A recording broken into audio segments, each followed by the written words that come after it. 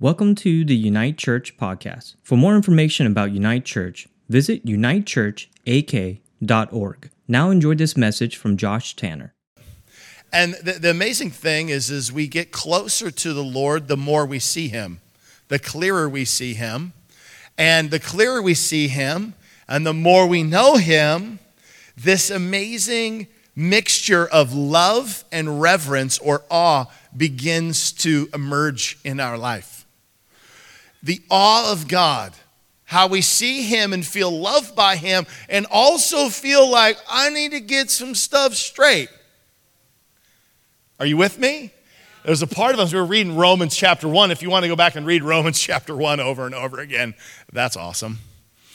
And it is convicting as we move toward him, we are being transformed into his likeness. And if you even move over into Romans chapter 8, which is another awesome passage, the Bible says that we're actually predestined to be made into the image of God.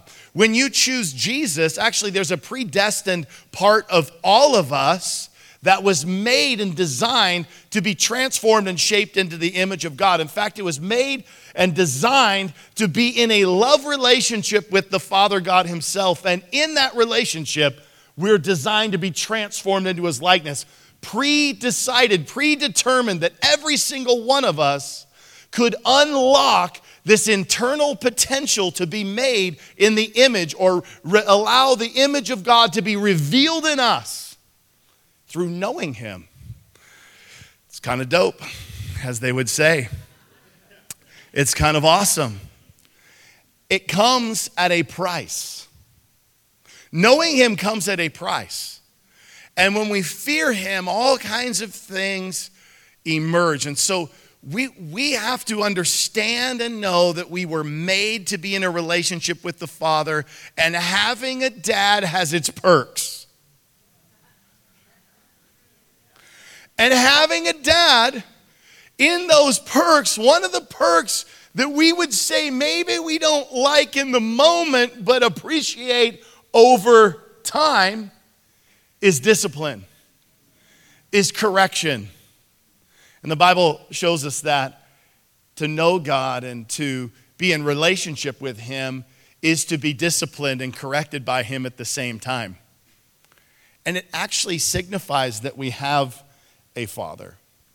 Proverbs 3:5. Let's dive in. Proverbs 3:5. Trust in the Lord with all your heart, and lean not on your own understanding. I always translate this in the Josh translation. If I was ever allowed to translate the Bible and anyone would then respect it and read it,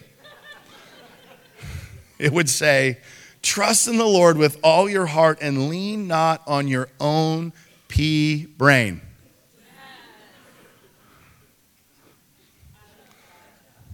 An extreme limited perspective, right? You might read that in the Amplified somewhere or whatever, I don't know. Sounds more like the Message. Okay, in all your ways, acknowledge him, and he will make your path straight. How many of y'all like to hike on a straight path? Some of you psychos like those curvy, super high ones. I'm like, that's not the hiking I like. I like hiking that's like this and like this. Powerline pass. I was just thinking that. Come on. It's like, that's the hike for me. Flat and straight. In the mountains already. Drive up the mountains. I'm hiking in the mountains. Not like this, but like this and like this. That's the way I want to serve God. I hope you do too, but the key is that we can't lean on our own pea brains and limited perspectives. We have to trust in the Lord, but trusting in the Lord is scary. This is why it requires courage to serve the Lord, because it's scary. God, I'm also in fear and awe of you, but I'm afraid of trusting you because I have to let go and trust in what you know and who you are versus what I know and who I am. Do not be wise in your own eyes. Fear the Lord and shun evil. See how there's a relationship? When I fear God, I instantly push away evil. So it's like this concept of shunning evil is like shoving away from the table, like I'm not eating that anymore. I'm going to shun it. Or Dwight Schrute, shun, unshun, shun. Okay, depends on how you want to think about it. This will bring health to your body and nourishment to your bones. Good promise. I like some of that. Honor the Lord with your wealth, with the first fruits of all of your crops, or increase. This is a tithe message, by the way. I'm going to teach on tithe right now, but this piece right here is when we fear God, we give of our life to him. We trust in his ways. We bring him our first fruits of all of our increase. And then he promises this, that our barns will be filled to overflowing, our vats will brim over with new wine. One of the first ways that you can learn and test yourself in the fear of the Lord is to start tithing, bringing the tithe that belongs to him back to him and going, oh God, I am going to trust you, not the church. Even though you bring your tithe to the storehouse, which is the local church, you're trusting God with that, not leaders with that. You're bringing it back to him, and you're trusting him actually with the 90% you have left over and go like, oh, okay, Lord, I'm going to fear you more than trust in my own understanding. I challenge you all, church, try it. It would be amazing to be leading in a church where 100% of all of the believers in the house tithe. We would stop talking about like limitations in finance, right? And empowerment, like of the resources and the things of God begin to exponentially multiply. I don't know if a church has ever done it. And what would happen if that happened? Like not only in your own personal life we're blessed, but then we're blessed as a whole house. Like exponential blessing, I think, would come on the house because of the fear of the Lord. My son, do not despise the Lord's discipline. This comes back to not only giving, but how we fear him. Okay? Don't despise the discipline. Discipline works kind of two ways. I'm going to discipline myself to do what is right, and discipline also is about getting corrected when I'm off track. How many of y'all know we all need discipline? And we all hate it. We intuitively do not like discipline. But somewhere in us, we know it's for our own good. Do not resist his rebuke. How many of you guys parent kids? I've parented a few. And some I choose not to parent, others I do. Just kidding. I parent them all. I parent them all. All the ones that belong to me anyway, and some that don't. You know when your kid, like I was going to say son, because mostly my sons resist rebuke. But you know when your kid, they resist rebuke, what happens? You just lean in stronger. You're like, listen, you don't, especially when your kids are little, you're like, I have a bigger hammer than you. Like, you think you're getting away with this. It's not going to happen. Like, I used to tell my kids, I'd be like, you get to choose how many spankings you get. We would like always give 3 for disobeying, 4 for bad attitudes, okay? That was just kind of like our rule. I don't like bad attitudes. But if they resisted, they always got an extra one. But I'd always wait. I'd be like, hey, listen, you get to choose this. They start manifesting. I'm like, I love you. I don't want to have to correct you, but I love you enough to correct you. And I need you to chill and fall in love with this moment. Do you want 3 spankings or 4 spankings? Choose right now. If you resist, you're choosing 4 or 5, depending on where they're starting from. Have I been in your house? Here we go. This is loving correction. Because one of the things we never do, I want to just say this about parenting, and we'll get it out. Who knows where I'll go about this. But with fathering and parenting your children, we always do it out of love, not out of anger. God never disciplines us out of his anger. It's always from his love. God's wrath came on people. Okay? And when that happened, their life was over. That's a little different than discipline and correction, okay? Because they're getting back on track. Are you with me? And that even his anger comes from his love, the way God does it. But in our anger, it's off track, usually all the time. It's very rare that we trust our own anger comes from this super loving place. So I just want to challenge you all to lovingly correct. That God wants to lovingly correct all of us. And when he wants us to lovingly correct our children. And so that requires patience upon patience upon patience to parent kids. Right? And I'm telling you right now, I still got a daddy. He's still alive. And I need a parenting every once in a while. My old man still takes me behind the woodshed and shows me the way more perfectly. And I don't need a spanking, like a physical one. That'd be hard for him to do now. But do I resist it? Do I love it? I don't like it, but I know it's good for me. And so I want to lean into even my own natural father's correction when he sees something in my life, or spiritual father's correction, that I need a rebuke and not resisting it. Because, here's verse 12, the Lord disciplines those he loves. This is a belief shift we need to understand in the fear of the Lord, is as we fear him and know him and move toward him, it also requires, or it is part of the deal, part of the perks of having a good heavenly Father, is we also get corrected. Wow. The Lord disciplines those he loves. As a father, the son he delights in. Spanking my kids. God, love you. They're like, Daddy, you delight in me. That's how it goes. In our home, they're like, thank you so much.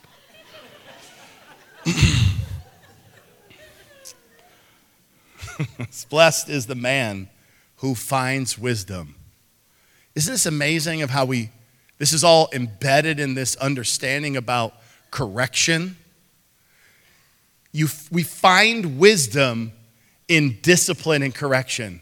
Loving discipline and correction actually reveals wisdom to us. It's kind of amazing. Blessed is the man who finds wisdom, the man who gains understanding.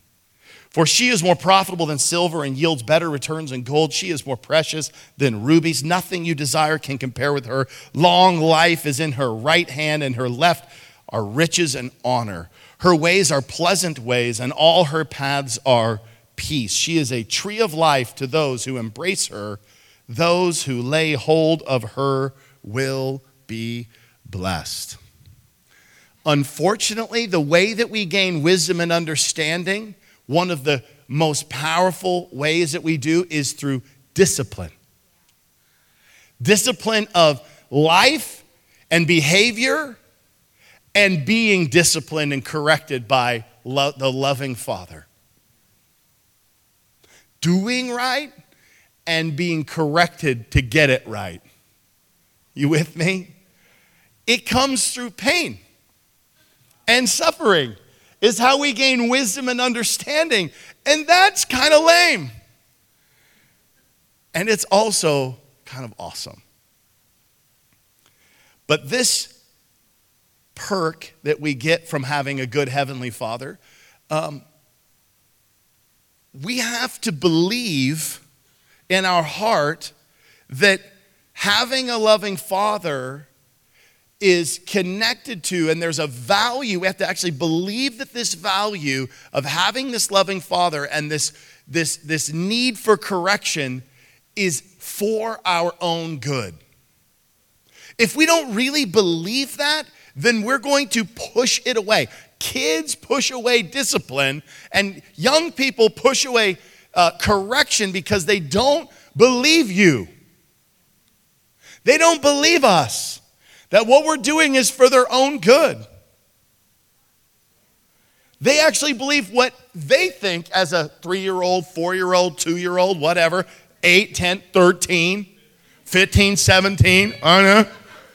I got them all ages. I got 27 to 13. I got all kinds of mixes. We've been in it all.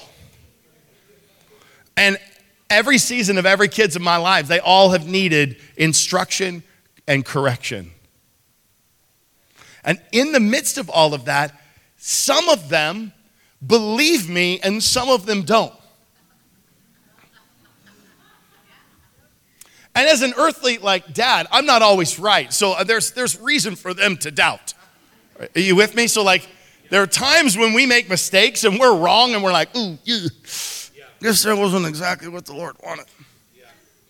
One time I had it in my head that I had this really wrong belief about God, and thank God that the Lord shifted this for me, is I actually believed that when I did wrong, and somebody taught me this, so I'm going to blame them, okay? That God would move away from me because of my sin. And then at this one moment, I got this in my head that I was going to try that with one of my kids. It was really sad. Okay, I'm sharing something I kind of feel bad about. And one of my kids kind of made some mistakes, and then I created distance, and I sort of shunned them. And it broke their heart. I'm not going to say which one. And it wasn't but maybe a week or two. And we had kind of repaired, we worked it out. And then the Lord thumped me. He's like, do you think that's who I am? That I would pull away from you in your sin? You'd never find me if I was like that. And the Lord reminded me of how much of a sinner and how terrible I was when he saved me. He's like, how could I even came to you when you were so stinky and gross in the first place? And so I got a real good thumping and correction. My wife helped me out with some of that too, by the way. Sometimes the Father's voice sounds like your wife. It's an amazing thing that happens. She's getting a little too excited over there. Little too excited. Simmer down, okay? Let's not go crazy. If I can shift in my mind, and I hope some scripture here is going to help you shift this, and maybe this will shift for you, is the most powerful thing you could do is believe today. Not just try to conform your behaviors to what you kind of think will make you feel accepted, but instead that you would transform and shift what you see is right and true. And what is real is that we have a good heavenly Father, and he loves us. He instructs us. He corrects us, embraces us, cares for us, listens to us, protects us, guards us, directs us, forgives us, and accepts us right where we are all the time. And when we're in sin, this same good heavenly Father says, come to me boldly when you're jacked up, because I died for you. The blood of my Son covers all your sins. Your best and safest place is with me. That's who we serve. That is the God we serve. You can find this all over in Scripture, but you have to first believe that's true. And if you could shift that belief, it will change the way you approach him.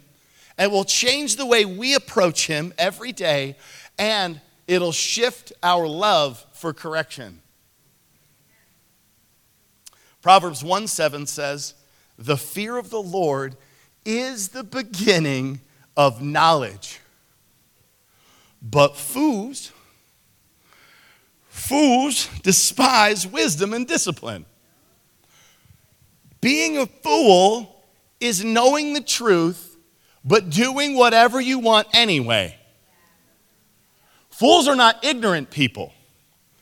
Fools are actually, they know what they're doing. They know the destruction they're doing. They understand where it leads, and they decide they don't care.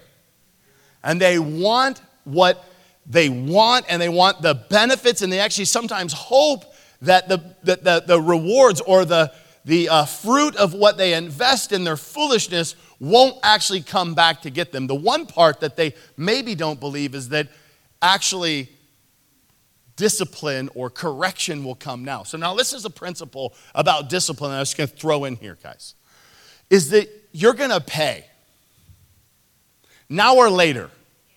With discipline, correction, we're all going to pay. There is a cost to growth. There is a cost to transformation. And if you really need to believe this second thing, is that the transformation that you're going to experience in your life, whether you want to or not, is going to come at a price. It's going to come at a small price now or a big price later. Now and later.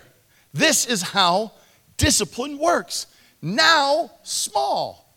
Later, big. Now, easier. Later, harder. I know I'm talking very simple, but we get confused really easy.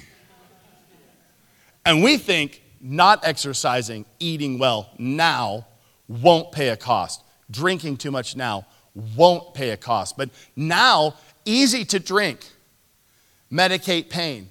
Easy to not exercise, stay the same. Later, those disciplines, lack of discipline, ends up 50s, 60s, big cost. Hearing protection. Discipline now, small cost. Boop. Put in my ear protection in. Boop, boop. Run my hammer. Run my saw. Stop complaining about sound systems here. I have a perfect hearing. I have perfect hearing. I've lost no hearing. And I've been in more church services than all of you. And we measure it all. We run it all. Perfect. You can be in here for hours at the decibels we have because we understand the science. If you don't understand the science, don't complain. Okay. We run it all by science. You might lose hearing because guess what? You run hammers without ear protection. It's real, you're like, oh, it's too much of a burden. I'm gonna put my earplugs in. Discipline now, little cost. I can hear my grandchildren when I'm older. Big benefit. It is always like this in every way.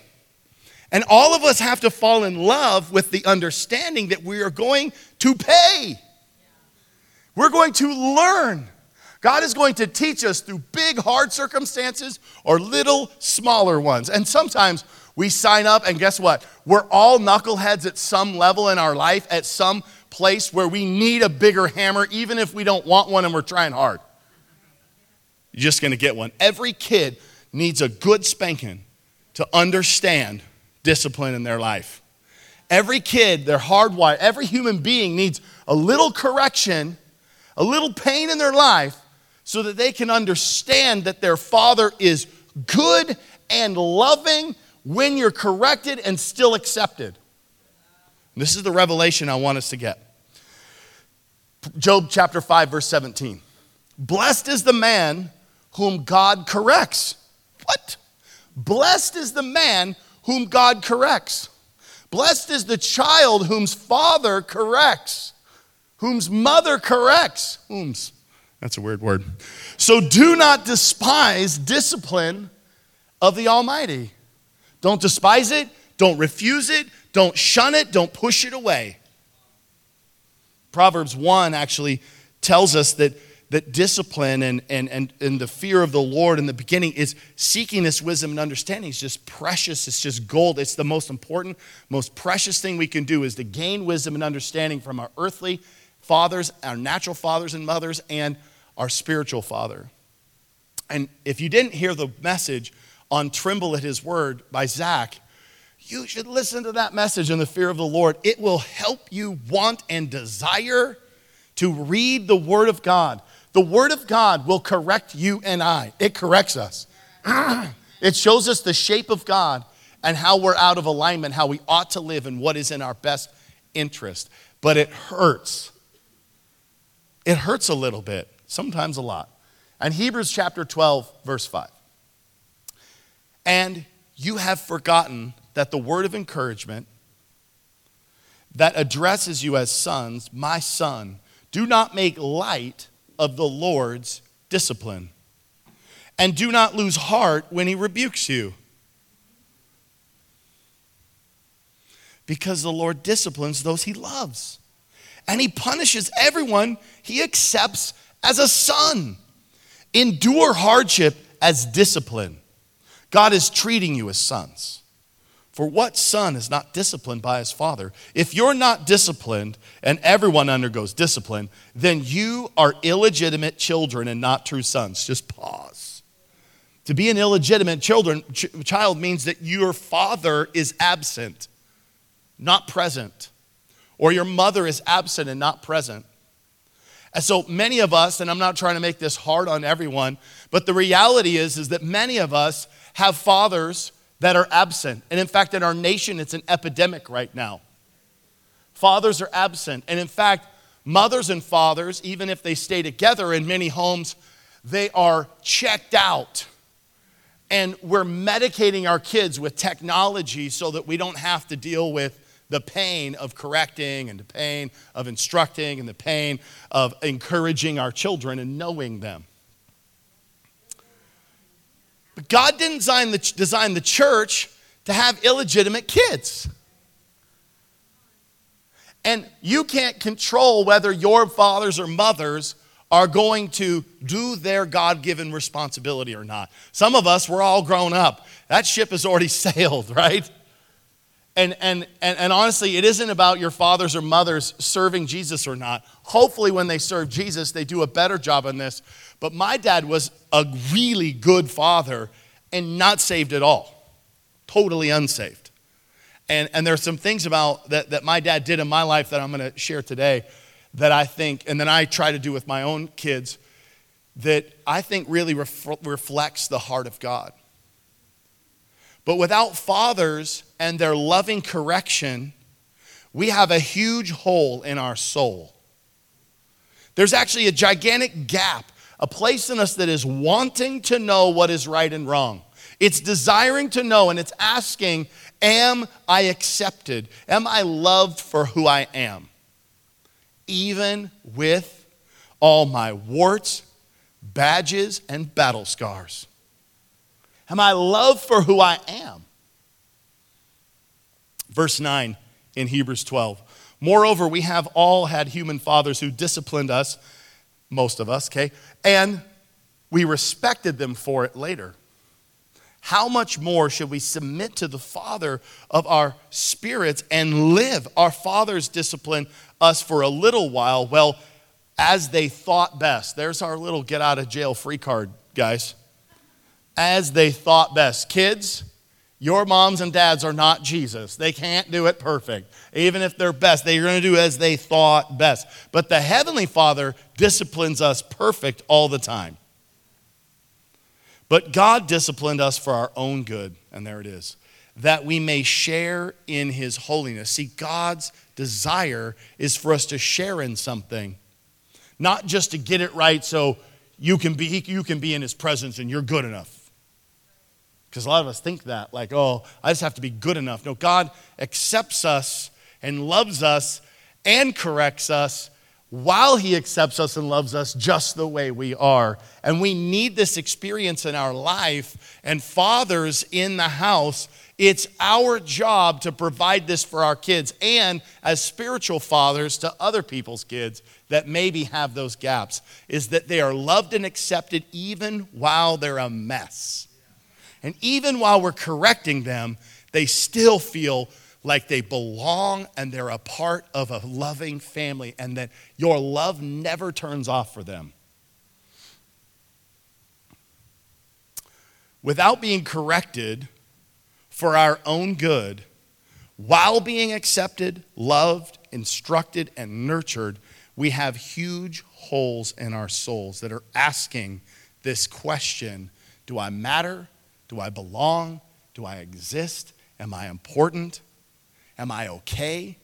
Moment by moment. Not just every once in a while, but moment by moment, there is a giant fissure in our life that is absorbing and asking this question. We're trying to fill it up with all kinds of things and answers. We're trying to get answers to this question. Am I really important and do I really matter? Am I really loved for who I am, not what I can do, or how good I look, or how good I can perform? Am I loved for just who I am? All my warts, all my ugly parts, all my imperfections, all my badges of achievement, how my attaboys and how good I did, and all my battle scars, the ways that I've been hurt, wounded, taken advantage of. Am I loved and accepted in the midst of all of that? Correction is the number one thing from fathers that allow us to get this lesson. Not encouragement and not just instruction. It's so important that we get this. Because when we do something wrong, our greatest fear as human beings is that we're going to be kicked out. Kicked out. Oh, you screwed up? You're gone.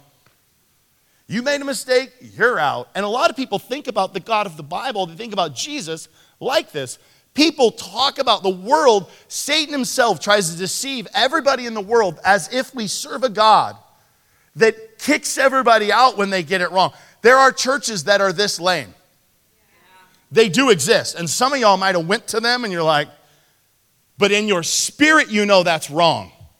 The Holy Spirit grieves when people get this wrong, when leaders or churches get this wrong, because it so violates the nature and the love of the Father God, who, when He corrects us, He does it for our own good, is what the Bible said. And in the midst of that, our acceptance is never at risk. In fact, when we get thumped by the Lord, get a spanking from Jesus, and we actually feel even more loved and included and accepted and a part of the family, we're like, ooh, whoa. I am way less afraid of rejection than I am of the Lord.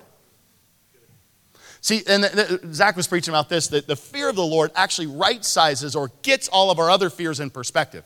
When I'm mostly scared of God and have a fear of the Lord and an awe and a respect and reverence of the Lord, and I'm more afraid of getting out of alignment with Him than I move toward Him, and in the midst of that moving towards Him, I actually see everything else. I'm like way less scared about what you think of me.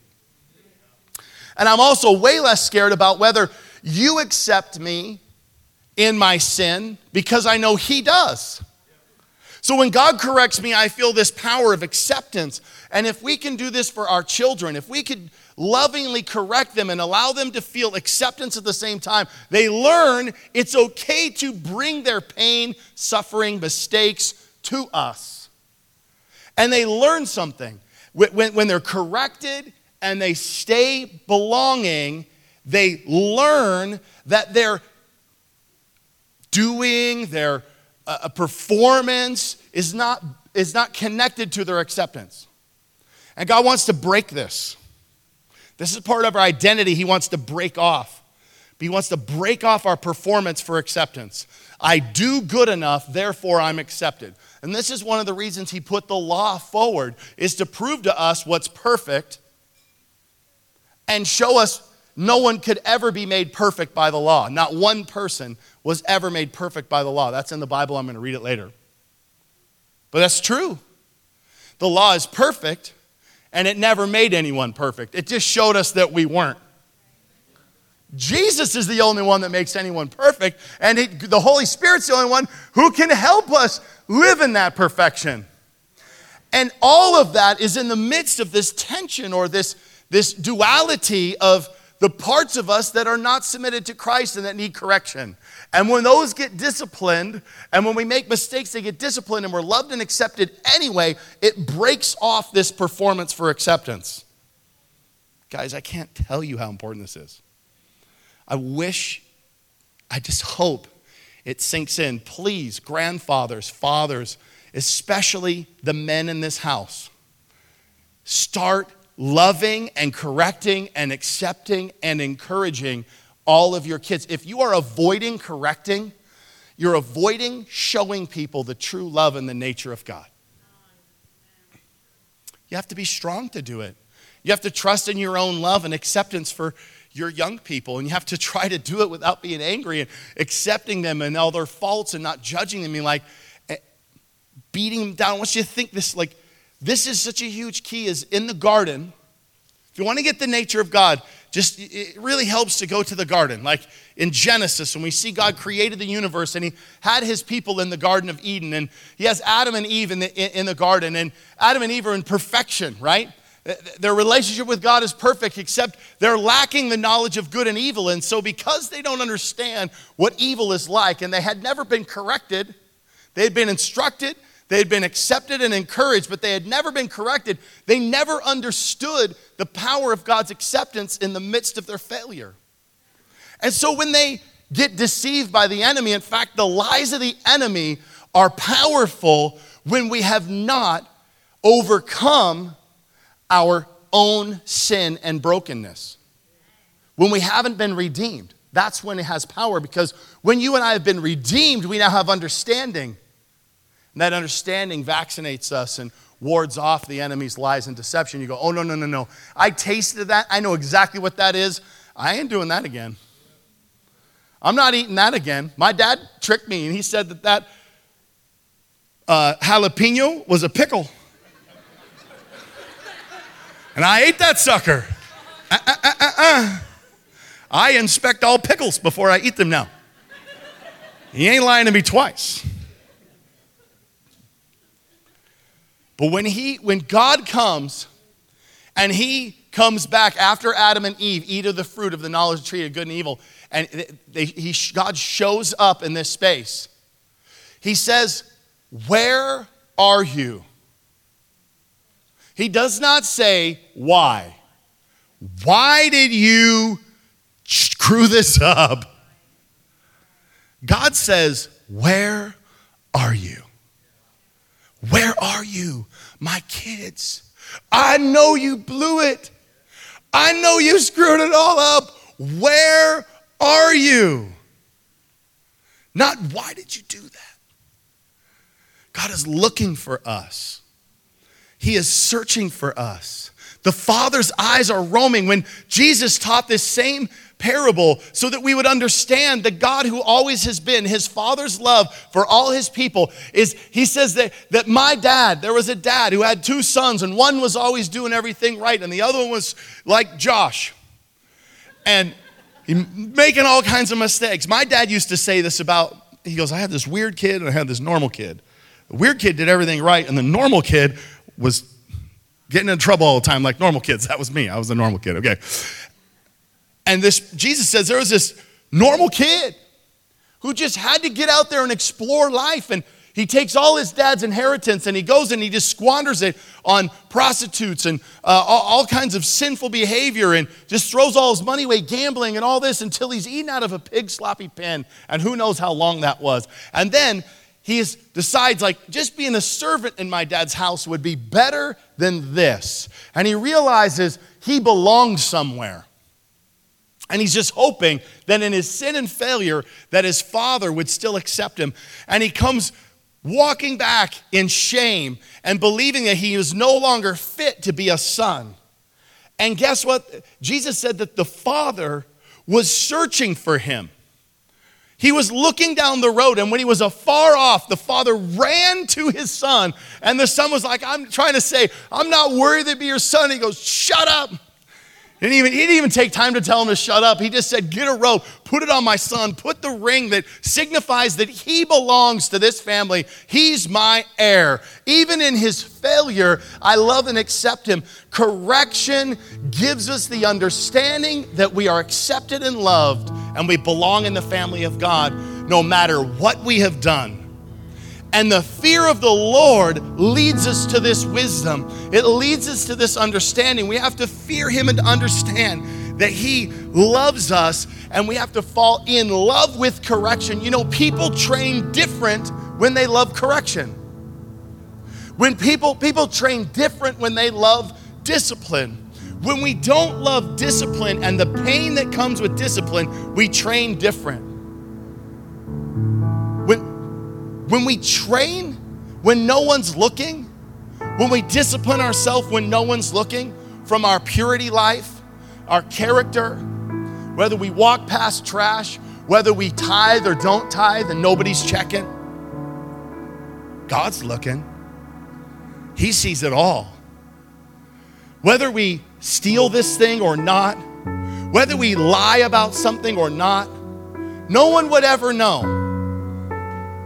But those who love discipline and love correction, they love the life and the wisdom that comes from it. They love what comes from the relationship with the Lord. And they are in love with the correction. They're like, hey, I can't see all my blind spots.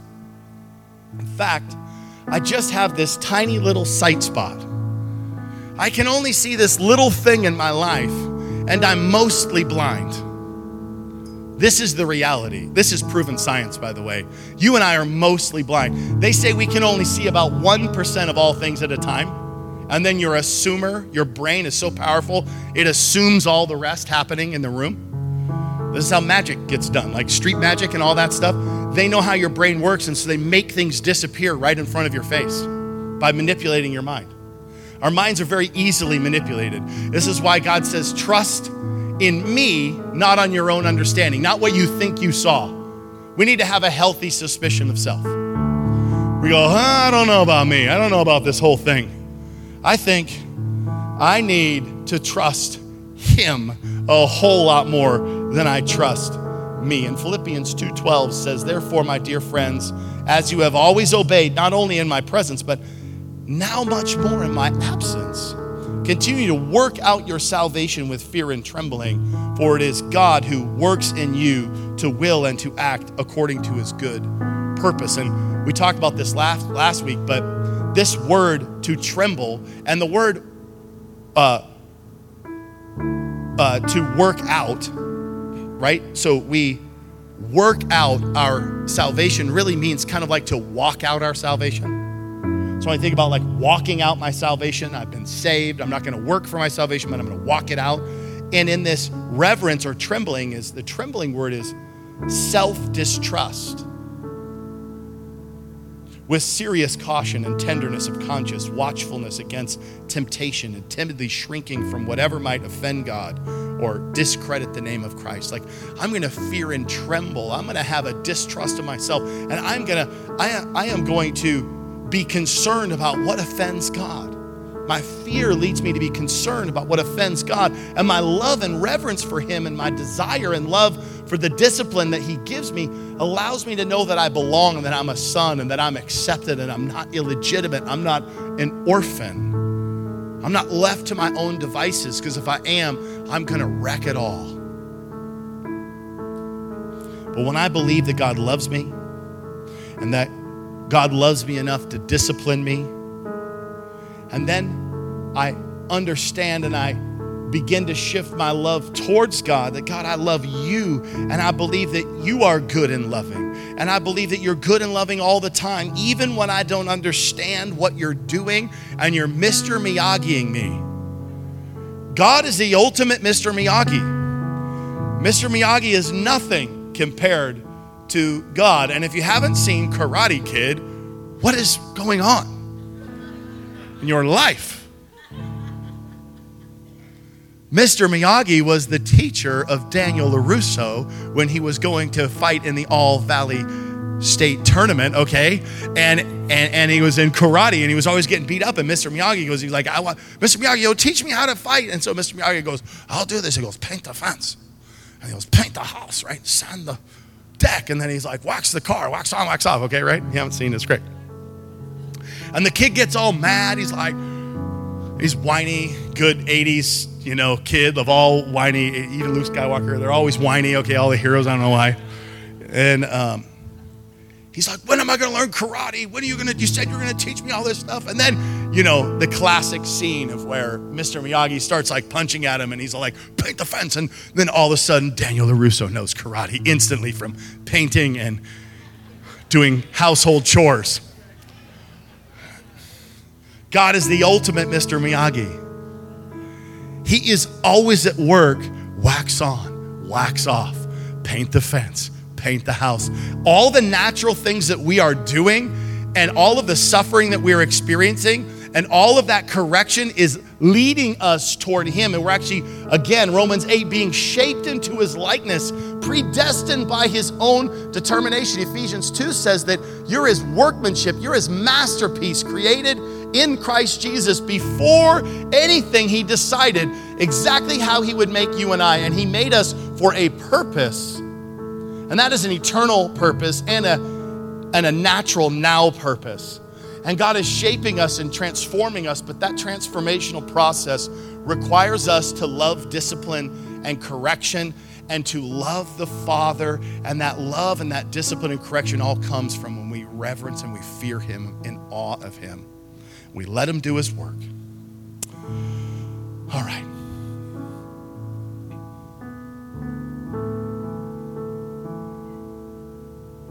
Let's do Romans chapter 8, verse 14. We'll skip ahead here. For all who are led by the Spirit of God are children of God. So you have not received a spirit that makes you fearful slaves. Instead, you received God's Spirit when he adopted you as his own children. Now we call him Abba, Father. For his Spirit joins with our spirit, affirming that we are God's children. Galatians 4:5, God sent him to buy freedom for us who were slaves to the law, so that he could adopt us as his very own children. And because we are his children, God has sent his Spirit, the Spirit of his Son, into our hearts, prompting us to call out Abba, Father, which means Daddy God. It's a very intimate way to talk to God. Now you are no longer a slave, but God's own children. When you give your life to Jesus, you're not a worker in his factory. You're his son. You're his daughter. And since you're his child, you're also made his heir. There are promises and blessings and favor that comes on your life because of this. And Proverbs 1:7, again, it says, fear the Lord is the beginning of knowledge, but fools despise wisdom and discipline. I want to read Hebrews chapter 7, verse 19. I'm trying to cram all my scriptures in here, finish this thing up. For I want you guys to get these. The Word of God is the thing that's going to go away with you, okay? Like, my examples are great, but really great. But you guys need to really get the Word, okay? And I feel like I want to get these. For the law made nothing perfect. And I know I said this earlier, but I want to read this so you know what's in the Bible. And you're not just Josh. If you go away and say, Josh doesn't believe in the Bible, okay, you failed. You didn't listen today. You get a 0, okay? For the law made nothing perfect. Do you see that? That's in the Bible. And a better hope is introduced by which we draw near to God. A better hope is not just to be shown that we're not perfect, which is what the law does, but the law showed that Jesus was perfect. We're not, but it proved he was. So it proved we're not perfect and we couldn't do it. And then it showed who the Messiah was. It was one of its primary responsibilities. And God set it forward so that everyone would see that's God, alive in human form to die for our sin so that we can do this, draw near to God, not so he can point out how bad we are. Come on, this is such a big deal. Sometimes we get so afraid of even coming to church. I have friends that I've been inviting to church and they start sweating right when I tell them like they're going to go to church. They're like sweating. And they're thinking about all the things they've done. I'm like, stop thinking about all that stuff. You have a heavenly Father who is perfect and the law shows him perfect. And get it, we all realize we're not perfect, but when you understand who he is so loving and accepting. And yes, he will correct your behaviors that are harming you. It's for your own good. And you will no longer be an orphan. You will now know that you matter, belong, and you are a part of his family, and you have a loving Father. So many times we haven't been corrected by our fathers in such a loving way and be accepted by them that we don't know it's easy to come to God. It's easy to come boldly into his throne room, into his presence, especially when we've blown it. Because that's what his son bled and died for, is so that we could know that we're not orphans, to know that we are not left alone. Amen? Let's pray. Will you close your eyes with me for a moment? Lord Jesus, holy smokes, we just need you, God. We just need you. How can we ever do any of this stuff without you, God? Will you just help us? Will you just pour out your Spirit on us today? God, we love you. God, I pray right now, Father God, somehow that we would hear and know how much you love us. And Lord, even though we have sinned, we have fallen short, God, we have come up short, we have blown it, and all of us need to be corrected from time to time. And God, but I just ask that, Lord, in that correction from our earthly and natural parents and fathers, Lord, that we would understand how much you love us and how much we belong to you, God, and we would fall in love with the way you correct and love us and you accept us. Lord, will you shift that in my life? God, will you shift the way I believe today? God, I want to love discipline. Come on, if that's you and you want to shift in your mind, just put your hand on your head and say, Jesus, shift the way that I see discipline. I want to see it the way that you intended it. God, I want to love discipline and love correction. I want to love you and I want to live for you, Lord. Shift my heart to be passionately in love with you, God. I want to change, Lord, in Jesus' name. I want to change. And if you're here today and you've never made Jesus the Lord of your life, you've never turned your life over to him, he is a loving Father that's looking for you from a distance and saying, come on, I don't care about what you've done. I died for what you did. Just show up, just come. I'm looking for you. God the Father is saying, where are you? And he's saying, just accept my son Jesus and you will be saved and you will be in my family, and nothing can ever change that.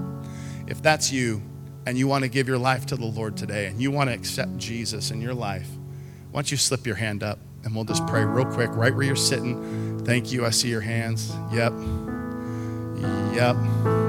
Thank you. Awesome. Jesus, I'm ready to just turn my life over to you. Yeah, that's awesome. You can put your hands down. Let's just pray. Just pray this. Lord Jesus, pray it out loud. The Bible says, believe in your heart, confess it with your mouth. I don't care what anybody thinks, because God, I am more in love and afraid of you than anything else. Jesus, you are Lord. I declare you as my God.